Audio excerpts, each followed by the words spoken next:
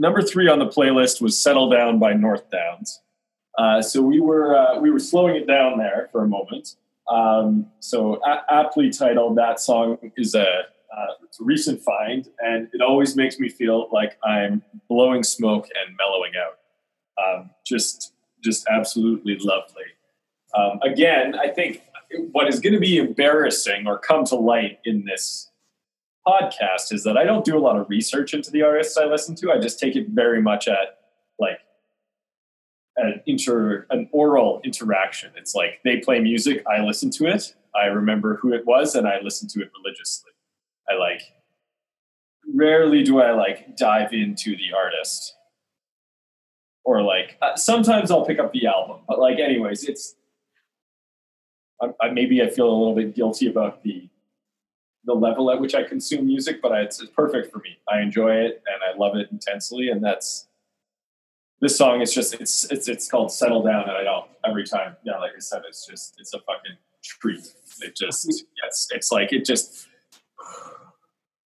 yeah, I love it. So you like it also? I like it quite a bit, and I don't think you should feel guilty at all about how you're engaging with the music, because I spent a lot of time thinking about doing a podcast like this and how you would talk about it and talk about it in a way that's interesting. Because I've listened to a number of music podcasts before, and some are good and most are very difficult to listen to. And I think it's maybe less about my idea was that it's maybe less about the artists and the details of those artists and more about what the song feels to you, like what the song does for you.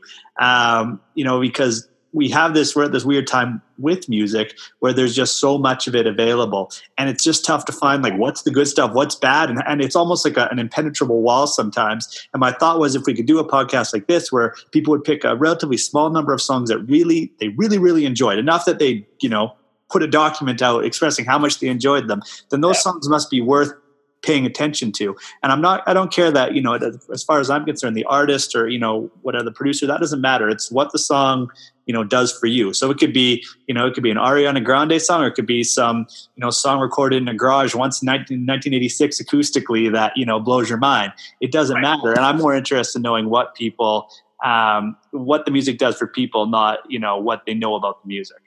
Yeah, no. So that's what makes me excited about this podcast, because I know I'm looking forward to future episodes.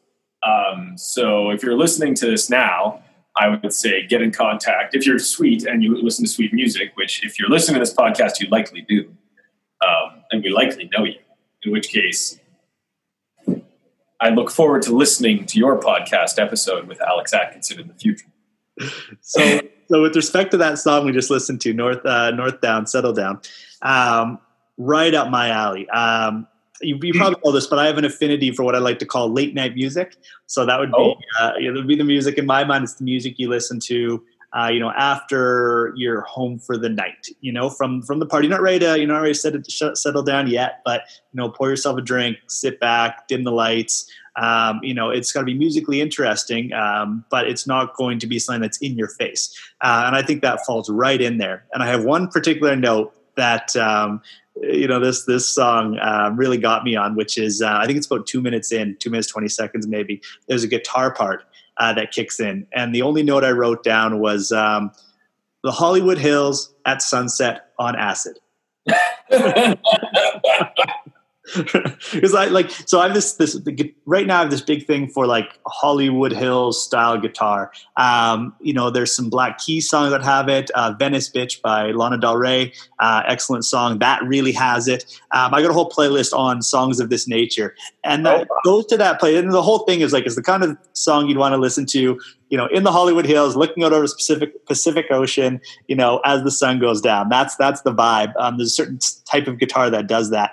But this is just thrown through some kind of pedals or some kind of computers and just has a touch of something else on it, which is where the acid part comes in. Cause it's it's excellent. It's really, really great. But I really got a kick out of that part. So really enjoyed that. Yeah. And then right after you highlighted that, there was another secondary drop that's just also unreal. Yeah. So anyways, that song I just absolutely love, and I'm stoked you do too.